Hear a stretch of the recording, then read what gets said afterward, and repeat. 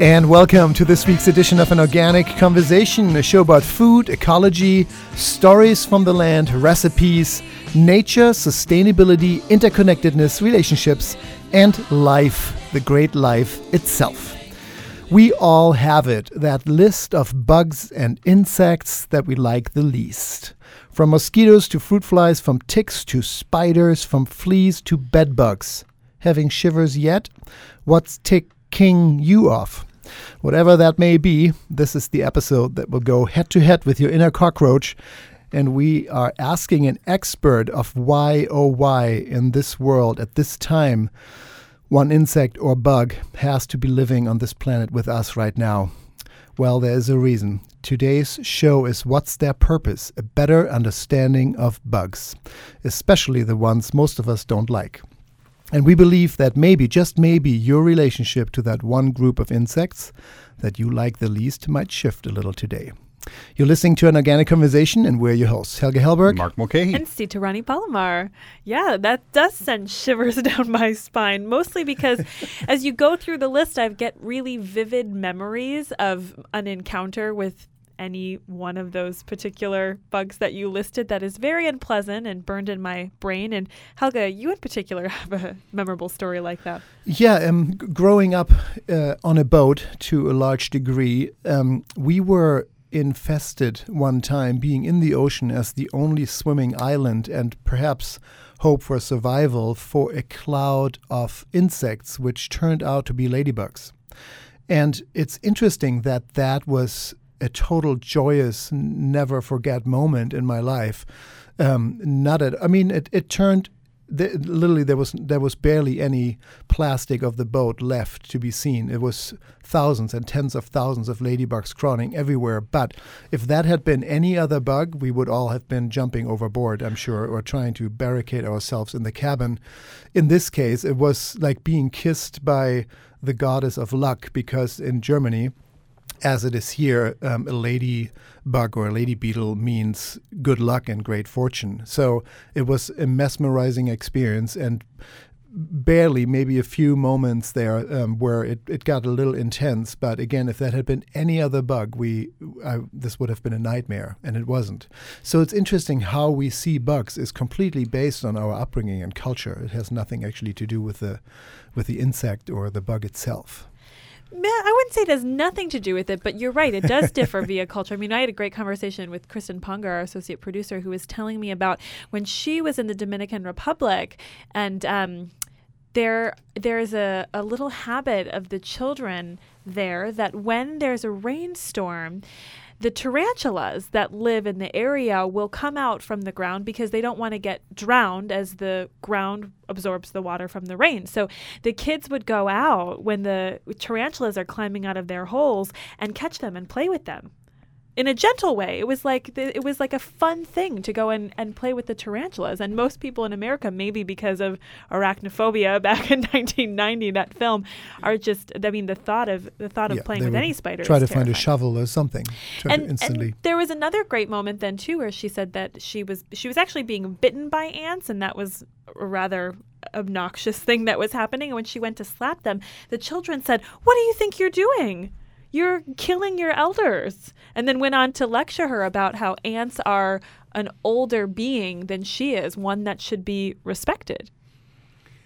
Wow, so interesting, different cultures. Yeah, and listening to Helga and that just brings up so many things for me. Is it absolutely is whatever your experience was, however your parents or the people around you reacted to that experience that you may have had. And then, of course, whatever your environment is presenting to you.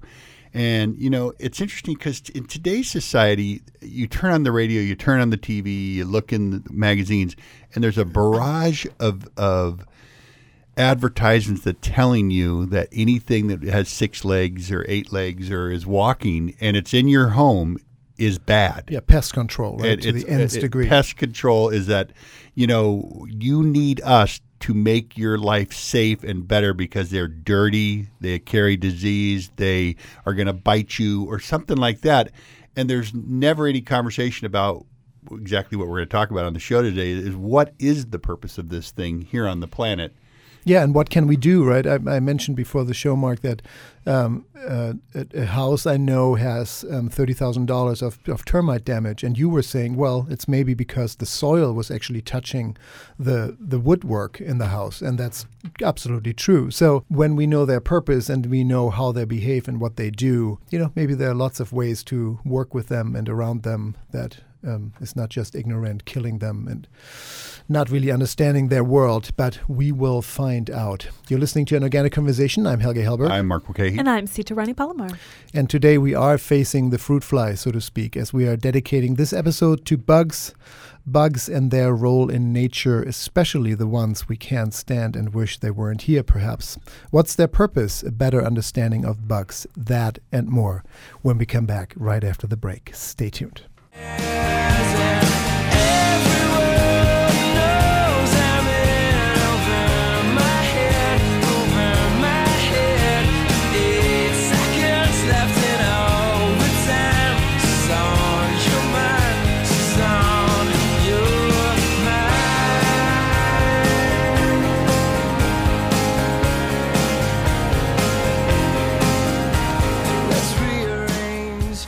And we're back here to An Organic Conversation. I'm Helge Hellberg. I'm Mark Mulcahy. And I'm Sita Rani Palomar. Our topic in this hour are the insects and bugs, little critters that most of us usually don't like. Fleas, ticks, leeches, bed bugs, and the kind. To give this underserved community a fair chance, we're dedicating this hour to asking the real question, the question most of us have: why in the world are they here? And what really is their purpose? But before we dive into this juicy topic fully, here's our weekly tip from the world of holistic health and beauty. Here's Chef Sita and her holistic bite. Thank you, Helga. Well, recently we had our very, very dear friend Earl Herrick of Earl's Organic Produce on the show, and he was sharing that avocados, particularly domestic avocados, California avocados, are absolutely at their most delicious right now. Something about the maturity and how it has the highest oil content and how it will blow every other avocado out of the water. And we are big fans of guacamole here in this country. It's on every Sunday table, if it's football Sunday or barbecue Sunday or whatever it is. And I am a huge fan of guacamole. But at this time, when there is such an abundance of amazing avocados, if you're looking for a few other ways to enjoy them, I'm going to share 3 recipes that you may not have tried that might pique your interest to share with your friends or just to devour on your own. So the first one is an avocado soup. You heard me right, avocado soup. And I remember the first time that I just happened to try and see if this kind of a dish was possible, and it was such a wonderful surprise. Avocado soup is delicious at room temperature. It's also good just a little bit above room temperature, kind of very, very mildly warm, or chilled if you're the kind of person who enjoys chilled soup. And the way that you make an avocado soup, at least in my opinion, this is the tastiest way to do it, is to start by sauteing garlic, onion, and maybe some kind of chili pepper, a serrano, a jalapeno, depending on how spicy you like it.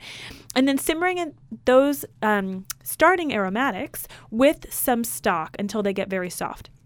Then take that mixture and puree it until it becomes silky, smooth, and that's your base. And you want to chill that at least in some part, if not completely, before you take it to the next step. Because personally, I'm not a big fan of warm avocados. If you like warm avocados, that's fine. But I like to chill this first before I then take it to the next step, which is adding the pureed mixture that I just cooled down in my refrigerator with avocado, lime, and cilantro, and blending all of that together to get my final avocado soup. It is so refreshing and delicious. You can adjust the flavors from there, serve it with a little bit of mango salsa or corn salsa, or add a little touch of cream or sour cream. There's so many things you can do with it, but it's a really unique way to begin, and divine with some toasted pumpkin seeds on top. So another way to enjoy avocados is to make an avocado Greek salad. Maybe try substituting the feta cheese, which is great if you're entertaining guests who don't eat dairy. So you have all the basic components. You have your lettuce, you have your tomato, you have your red onion, you have your Kalamata olives, and a delicious blend of Greek herbs, mint, thyme, oregano, and then add chopped avocado to it. It gives you that creaminess that you would otherwise get from your cheese, but it replaces it with avocados, which are delicious and in season, and non-dairy. And then the last one, I think if you listen to the show pretty regularly, you've heard us herald this as one of our favorite breakfast treats, and that's avocado on toast. And it's a little bit dressier than just cutting avocado and spreading it on toast, but it's taking avocado and mashing it and combining some spicy Dijon mustard with some capers, and then spreading that mixture on the toast and topping it with a little bit of arugula. It's a great substitute for cream cheese if you're also looking for a non-dairy alternative. Delicious way to get some greens in your breakfast and whole grains. And once you try it, you're going to be addicted because it's very, very easy to make. So it's the end of summer. If you can't get enough of the avocados, now's a great time to share them, enjoy them on your own, and just try a couple new recipes, and that's this week's Holistic Bite. Thank you, Sita. Fantastic. I've never had avocado soup. I think I have to try that. Another thing people might consider is we've mentioned it before, and even when we talking to Earl about is grilling. Grilling avocados is really a great way to bring out their Yeah, you mentioned that months and months back. For the first time, I heard even the concept of slicing open avocado, taking out the pit and putting it upside down on a grill would have never crossed my mind. And I did it, and it's so delicious because it almost caramelizes. I mean, it's like marzipan.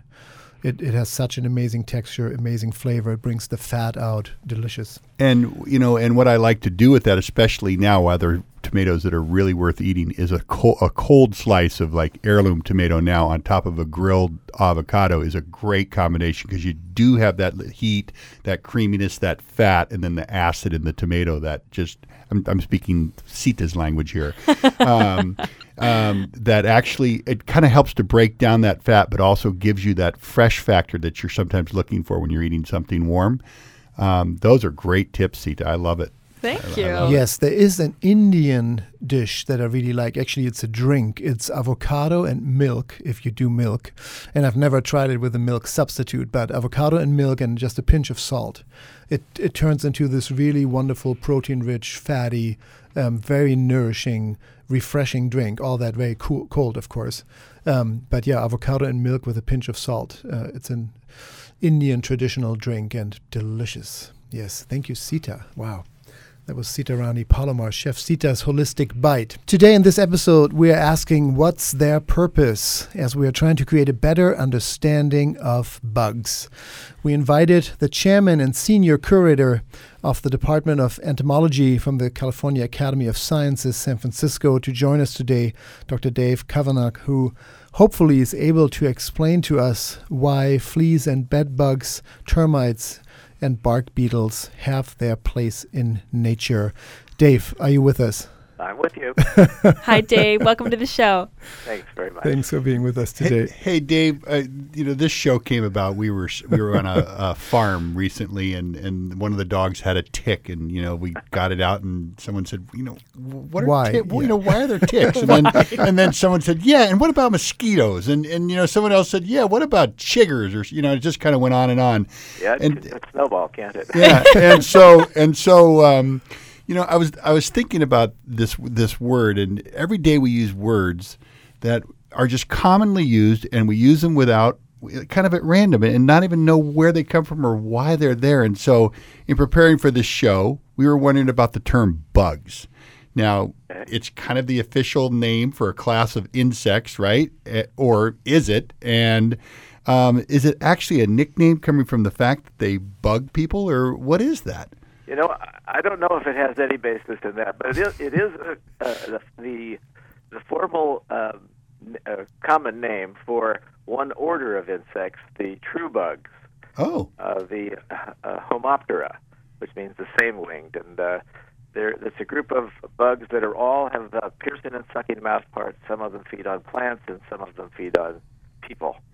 And bed bugs are members of that class, that order. People that know a little are very upset by the use of that term in the broad sense, but I don't think most entomologists really are. Mm-hmm. We understand that it's a one-syllable word that conveys a lot of meaning, and it's okay. And so diving into that world, we know that in nature there are no mistakes. That being said, there are a lot of little critters, as Mark just pointed out, a few, where one really wonders, the world seems to be a better place if they weren't around. And I'm sure you strongly disagree with that. I agree. I agree too. but okay, and that's this week's episode. They actually don't have a purpose. There are many times where I've wished there weren't quite so many mosquitoes biting me when I work up in Alaska, and there are literally thousands of them on my body at any one time. Wow. But they do. They have a place because they can.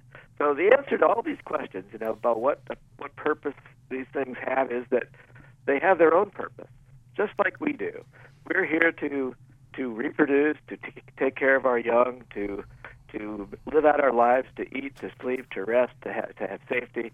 And each one of these organisms is doing the same thing, and they've just evolved to have different strategies. So blood-feeding insects found a source of food that very few things were using. And it's a rich source of food, high in protein and other nutrients, and that's what they're doing. They're getting food. They're not out just to bug us, if you'll excuse the term, but they're there to make a living. And that's true for all of these things that we find as pests, because their world intersects with ours. And I guess the thing is that the question I ask, if someone asked me face-to-face, I said, well, tell me first, what's your purpose? That usually stops them absolutely cold. Now, we can talk about what they do and how they do it for all of these things, and they're all extremely interesting in their own way. But whether something's a pest or not all depends on your point of view. If I could give one example, I know you have some other ones in mind to talk about, but my favorite really is termites. And my house right now has termites. And I've decided just to let them go because I think it'll take them 100 years to damage my house enough to bother me. But, termites are really very costly pest. But in fact, the world depends on termites because they are out there in the forest, especially in rainforests and the tropical forests, recycling carbon that's tied up in dead or dying trees, in our case in dead lumber trees, and recycling that, putting that back into the carbon cycle so that we and all the other organisms on Earth can use it. And it's just when we try to hoard that wood and keep it out of circulation that we come in conflict with termites. And you could probably say that for just about everything. Well, we want to touch on many of those, so that's great to know because we talked about termites in the beginning of the show, saying that I know a house that has about $30,000 in termite damage, and Mark's response was, well, most likely, there's dirt touching the wood, and so there's lots of things. And this is not a show where we talk about pest control, but this is their natural habitat. And of course, if you make a highway into your house through a whole mountain of dirt next to the wood, you most likely will invite them through that. That's right. So we're talking with Dave Kavanagh, the chairman and senior curator of the Department of Entomology, California Academy of Science. That website is research.calacademy.org. On this episode this week, as we're asking what's their purpose, a better understanding of bugs. Here on An Organic Conversation, I'm Helge Hellberg. I'm Mark Mulcahy. And I'm Sita Rani Palomar. I remember this question occurring for me at a very young age. I must have been less than 10 for certain. And I even remember where I was standing. I was standing in my grandmother's kitchen. And I don't know if this is when I thought or if this when I got my answer, but I hated spiders growing up. Absolutely. They just terrified me like crazy. And possibly only rivaled by my dislike for mosquitoes. And somebody told me, well, the spiders exist to eat the mosquitoes. Now, whether or not that's true, I have no idea, but it allowed me to find a new relationship to spiders because I appreciated their role in the ecosystem. So is that true about spiders?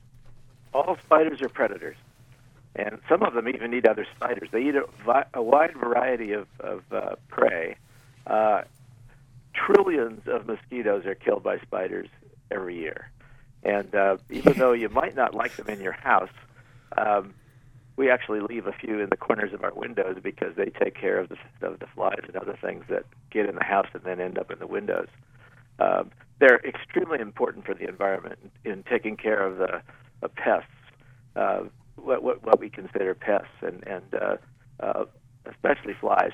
Flying insects fly into their webs and they eat them. So it's a sign of a healthy environment if you've got spiders. If you don't have spiders, there's probably something wrong. Well, and that's interesting to me also because I believe in Native American culture, the spider stands for protection. Mm-hmm. And so now I'm getting a really vivid understanding of why that may have become the case, because they actually are taking care of other bugs that may be threatening your environment. When we talk about termites and you say they are a critical part of the carbon cycle, there's a purpose greater than the termite itself, in a way, benefiting humankind, but even beyond humans, it's benefiting the cycle of life, Absolutely. Of the world. The same is true for many bugs that are kind of the wrecking crew of nature, coming in and killing the weak to make sure that the strongest plants survive. When we look at spiders, for example, is there a purpose for biology greater? I mean, they're not just eating the weak mosquito to make sure the mosquito population is healthy and thriving. Is there a purpose that is greater than the very task of keeping their own species going? I don't think so. I think all organisms over the millennia have adjusted, have evolved, have been selected to fit in with each other. And when one comes in that doesn't fit in, it either takes over or everything gangs up on it in one sense or another. Either it eats itself out of a food supply or kills off its prey and then it dies. So there's a self-regulating situation in nature, and it's always been that way. Things are here because they can be, and only as long as they can be. And as soon as they have destroyed their own food supply or other resources they need, then they're not going to be around very long. And that's a lesson I feel that we really need to learn as a species. And actually, I feel like you just answered it for me, because if spiders were not around, blood containing bacteria or bacteria that lives in blood would spread much quicker and further if spiders didn't eat billions or trillions of mosquito. I think so, yes. So the spread of disease through mosquitoes would be much, much greater if we just imagine a world without any spiders eating mosquitoes. Someone told me this factoid a long time ago, and I've never really done the math to figure it out, and I don't know all the facts. I already like it. Yeah. They said if one pair of houseflies could reproduce, and every one of their offspring survived to reproduce, and so on and so on. So there was no fly that died without reproducing. But the entire surface of the globe, including the oceans, would be covered to a depth of 2 feet deep within 1 year. Wow. With nothing but flies. Now, I don't know if that's true or not, but if you do the math on some of these, geometric progressions of multiplication, it seems like it's quite possible. I love that. I love that. A new depth of appreciation for spiders. Yeah. Yes, that's right. So that everything that takes some of those out of the system and keeps them from reproducing has some role in maintaining a more of a balance in nature. Okay, so we got that, everything is here to take care of itself and is just trying to, go to work every day and make sure it's got enough to just survive and take care of its young or reproduce or that type of thing. Mm-hmm. So I get that, and I get that that maybe there's even people talking in these microphones right now that might be considered a bug to other species. We sure are. Or to the same species in your case, Mark. Or to the same species. But you can imagine a bug on the ground saying, "Why do these things have to have such big feet?" Yeah, what I hate that one right there is the one I hate. Right, he comes along, he takes his broom, he knocks me out of the corner. He has a every week. I worked on a web all week. But Dave, this is your world, and I know, and you've already given us a great description, but is there, I still have to ask, mosquitoes, right? Uh-huh. It's like, what are they for? I know that they're just trying to go to work and do their job, but, it's like, really? Do we have to have them around? And they can't just be feed for spiders. I mean, they must have a role in the ecology of this planet where, Well, there are some of them. So males feed mainly. Females are the ones that feed on blood because most of them need a blood meal in order to reproduce. They need that really high-grade protein that's in blood. Males, on the other hand, do not bite, and they don't live all that long. None of them really do, but they get their energy from flowers. Oh. And so some of them are minor pollinators. I wouldn't say they were agriculturally important, but they might be important in some environments, such as the Arctic, where they would visit flowers and move from wildflower to wildflower and pollinate them. That's one thing. They don't just feed spiders, they feed lizards and frogs and birds and all kinds of insect-eating organisms that can catch them. So, they have quite a wide place in the environment. But again, all these things are just dangers for the mosquitoes. They're just here because they can be, and there's a lot of blood running around on the planet. And they're part of the smorgasbord. They are. Yes. We're talking. Very true. We're talking with Dr. Dave Kavanagh, the chairman and senior curator of the Department of Entomology, San Francisco, California Academy of Science. And if we have any listeners left, we'll take a quick break, but we'll come back with lice and fleas and cockroaches and learn what they might do in the environment for us or on their own. This is an Organic Conversation. I'm Helge Hellberg. I'm Mark McKay. And I'm Sita Rani Palomar. And we'll be right back with more. Stay tuned. Are you a chef, have a catering business, or planning a party, or simply just love organic produce? If you're in the San Francisco Bay Area, walk right in to Earl's Organic Produce. Anyone can buy directly from us at wholesale prices. You don't have to be a natural food store to enjoy the freshest and most delicious organic produce. We are located on the San Francisco Produce Market at 2101 Gerald Avenue. We look forward to seeing you. Walk-in hours are Monday through Friday throughout the night from 10 p.m. to 10 a.m. Minimum purchase is $1 or flat, cash or checks only. For more information, visit earlsorganic.com. Are you interested in making healthy food your profession? Bowman College is a leader in the field of holistic nutrition and culinary arts. Their professional training programs prepare individuals for successful careers as nutrition consultants and natural chefs. Study at one of 4 locations in California and Colorado, or learn from home in a self-paced mentor distance learning program. Find out more about their classes on holistic nutrition and culinary arts at bowmancollege.org. That's BAUMAN college.org. Working from home is awesome, except when it's not. If you're working from your couch or your coffee shop, chances are you're not your most productive. For thousands of entrepreneurs, co-working is the answer. NextSpace is a co-working company with offices in LA and the greater San Francisco Bay Area. Find an innovative workspace, a built-in community, and great networking opportunities at NextSpace. Visit nextspace.us for more information. NextSpace. Your best work happens here. Yeah, when the foghorn blows, I wanna hear it. I don't have to fear it, and I wanna rock your gypsy soul, just like way back in the days. And we're back here to an Organic Conversation. I'm Helge Hellberg. I'm Mark McKay. And I'm Sita Rani Palomar. And this week is dedicated to giving bugs a fair voice in this world. What's their purpose? A better understanding of bugs in this hour, as we are asking what leeches and ticks and bed bugs and lice and fleas are really for. With us is Dr.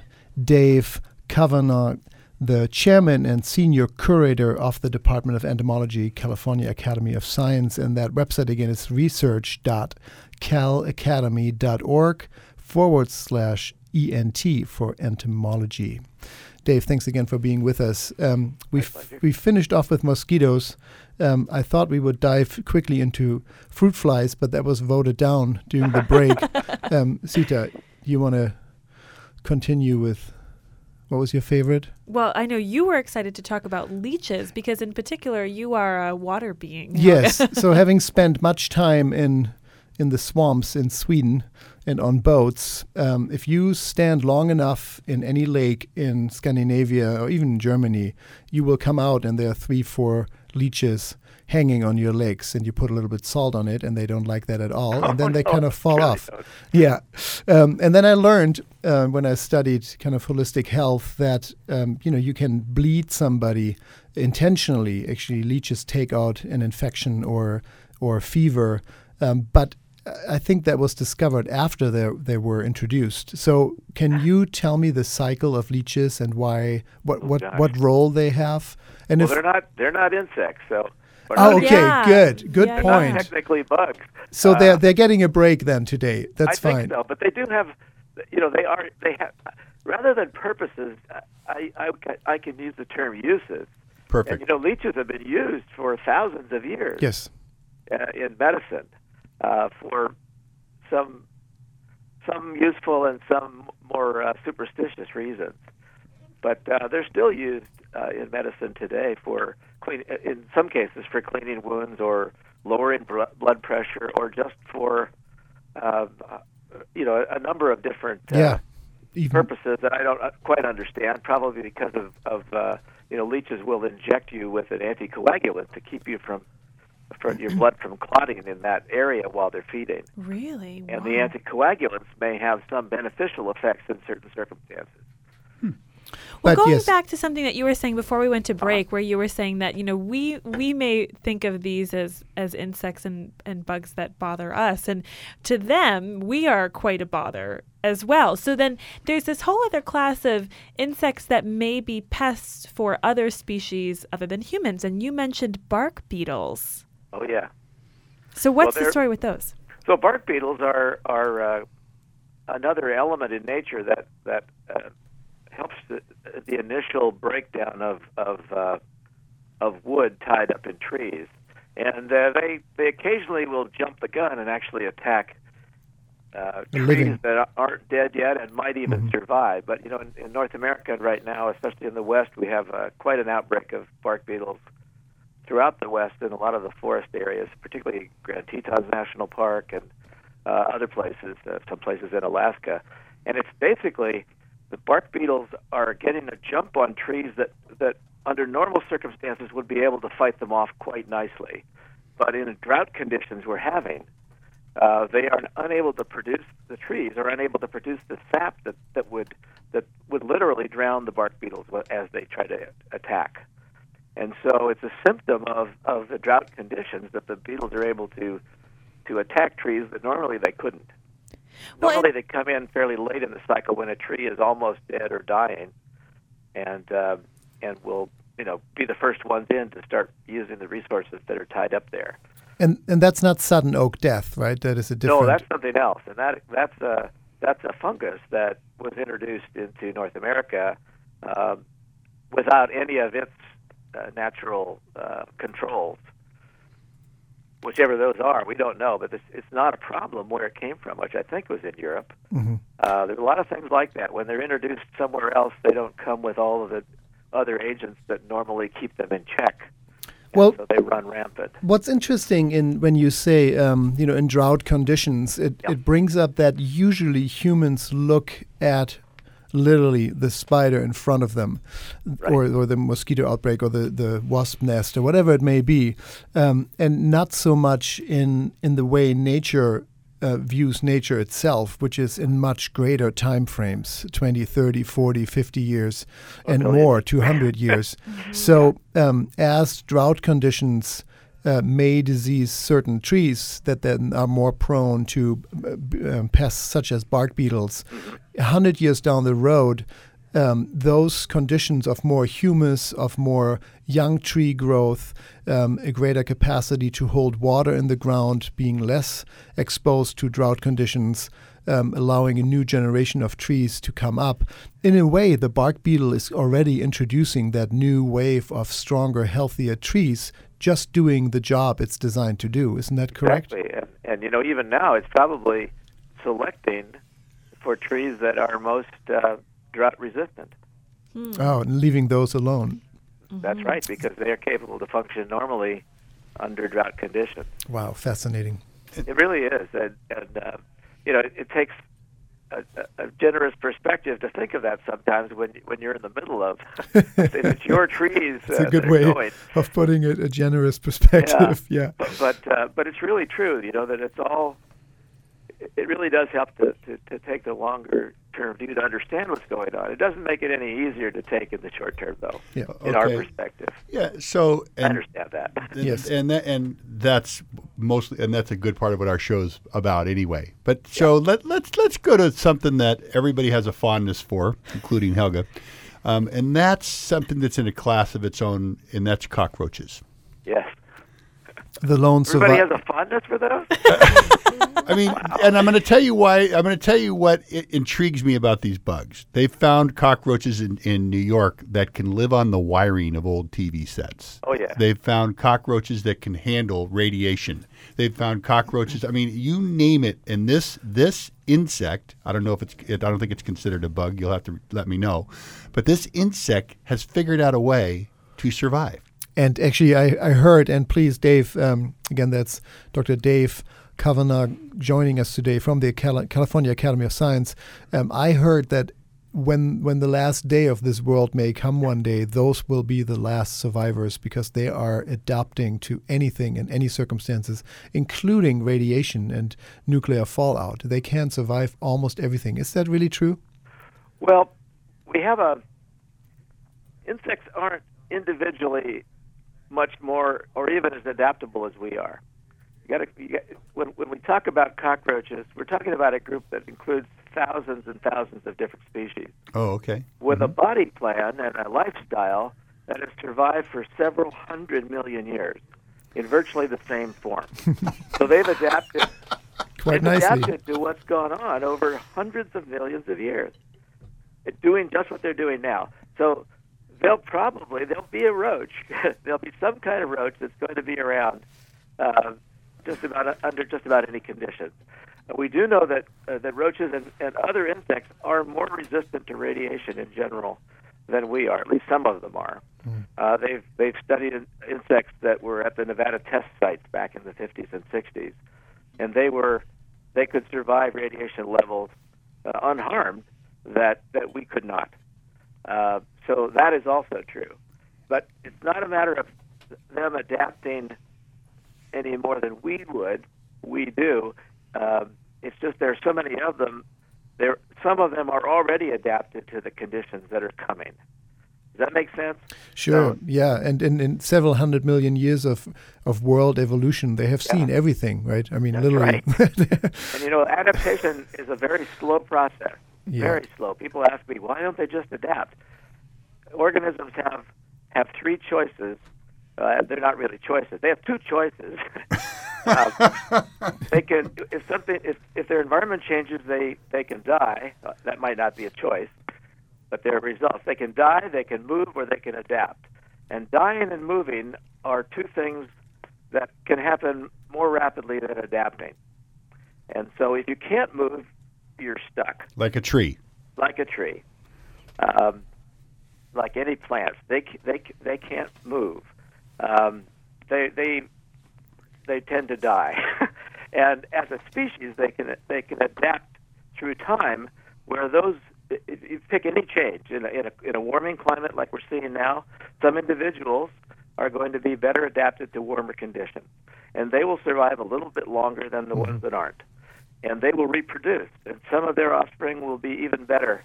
Possibly be even better adapted to warmer conditions, and those are the ones that will survive. And this goes on through time. And if change is too fast, then nobody can adapt fast enough. And that's the problem. So I think most of what people say is true. There's a really good chance that there will be roaches around long after we are gone because they have a lot of opportunities already to exploit a different environment than do. And just about any environment that we leave them with, when we go, if we go, they will be able to adapt to, or be adapted to, already adapted. Yes. So it's kind of sense. Yeah, it yes, does, absolutely. It does, and it kind of sounds like we're all on the smorgasbord line, so we just better get along. That's right. And we don't even know what things in that smorgasbord we really depend on. We really don't. We don't understand enough about what's here. We only know, at best, 1/3 to 1/10 of the species on Earth have been identified and named.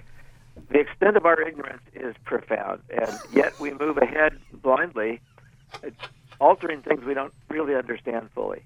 So finishing off with cockroaches, not finishing off cockroaches, but finishing off with, is there a purpose that just like the bark beetle, what is their role really in the ecology of the planet? What do they do? In general, cockroaches need only three things. They need water, food, and a place to hide. And their foods are just about anything. As you said, there are roaches that have been able to survive eating the insulation on wires. The insulation was probably some organic material, not plastic. Mm-hmm. They can hide down in drains. They can hide in walls. They can come out and feed periodically. But what do they do? I mean, do they pollinate too? Do they eat dead things so that it's kind of the vulture of the colonization? They eat rotting things. They'll eat rotting food. They'll eat rotting flesh.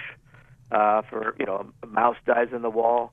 There are all kinds of things that eat that. If you have a mouse die in your the walls of your home, and you have roaches, they will help to decompose that and get rid of it quickly so it doesn't stink for very long. Oh, good. They're here to reproduce themselves, and what's really cool about them. I don't know if you know about it, but female roaches carry they lay their eggs or put their eggs in a little container. It looks like a little purse, and they carry it around on the tail end of their abdomen until just before the eggs are ready to hatch. And somehow they know how when that's going to be, so that they can put that purse in an area that's got immediate access to food. So when they hatch, their young have food ready for them. Yeah, there's a Disney film that they're working on. It's called "The Roaches Wear Prada." No, Sita, you had a question. No, I was listening to all of these descriptions. I feel like I've learned a tremendous amount. Thank you so much. Well, that's great. And something that's occurred to me as we talk about the cockroaches in particular, who've been around for hundreds of millions of years, and we're pondering, so what's their purpose? We may not have enough perspective to ever know what their purpose is, because they've had a function in more generations than we've been around. And I think that's a very humbling thing to be aware of.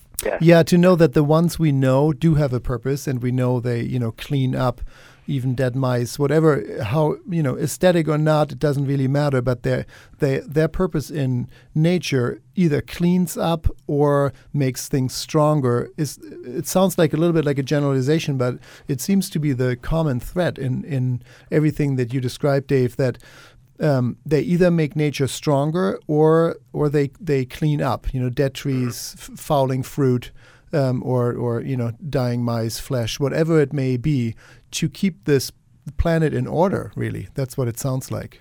Yeah, I don't think we can think of anything that doesn't contribute in some way to the health of the environment, except maybe us. I want to hear how that sentence ends. This was like the most beautiful ending of this interview, but except, of course. We could be a real positive force. We really could. Except of us, you're saying. Yeah. Wow, what a fantastic interview. Thank you so much, Dr. Kavanagh, for joining us. Yeah, thanks so much. Again, my pleasure. That's Dr. Dave Kavanagh, Chairman and Senior Curator of the Department of Entomology, California Academy of Science. If you want to dive more into that world of bugs, it's research.calacademy.org/ENT for entomology. Pleasure to have you. Thanks, Dave, for being on the show today. You're very welcome. So great. Okay, wow. Continuing somewhat with fruit flies, Mark. Oh, Lord. Yes. We need a hard break between these two conversations. But what's coming up is what's in season, and it's not bugs.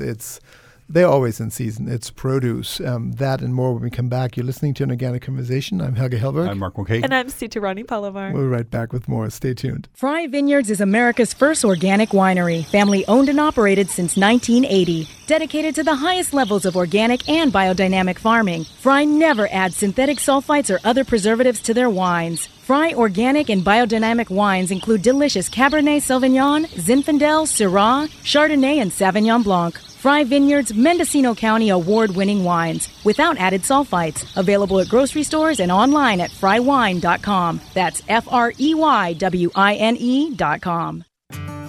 Produce is ever-changing, seasons coming and going. At Earl's Organic, we have been sourcing solely organic produce for over 20 years. Since 1988, Earl's Organic Produce has been establishing strong relationships with growers and developing a deep understanding of the seasons, so you can offer the most delicious organic produce to your customers, staff, and clients year-round. For organic produce, visit Earl's Organic Produce at earlsorganic.com. That's earlsorganic.com. Are you committed to green, socially responsible, and sustainable business practices? Percepticon can help with eco-friendly internet solutions, website design services, e-commerce solutions, mobile apps, and high-performance internet hosting for your business. Percepticon is a full-service agency that specializes in web consulting, strategy, and technology development, so you can successfully communicate with your audience. Lighten your tech footprint in a green hosting environment. Call Percepticon today at 925-937-9000 or visit them at Percepticon.com.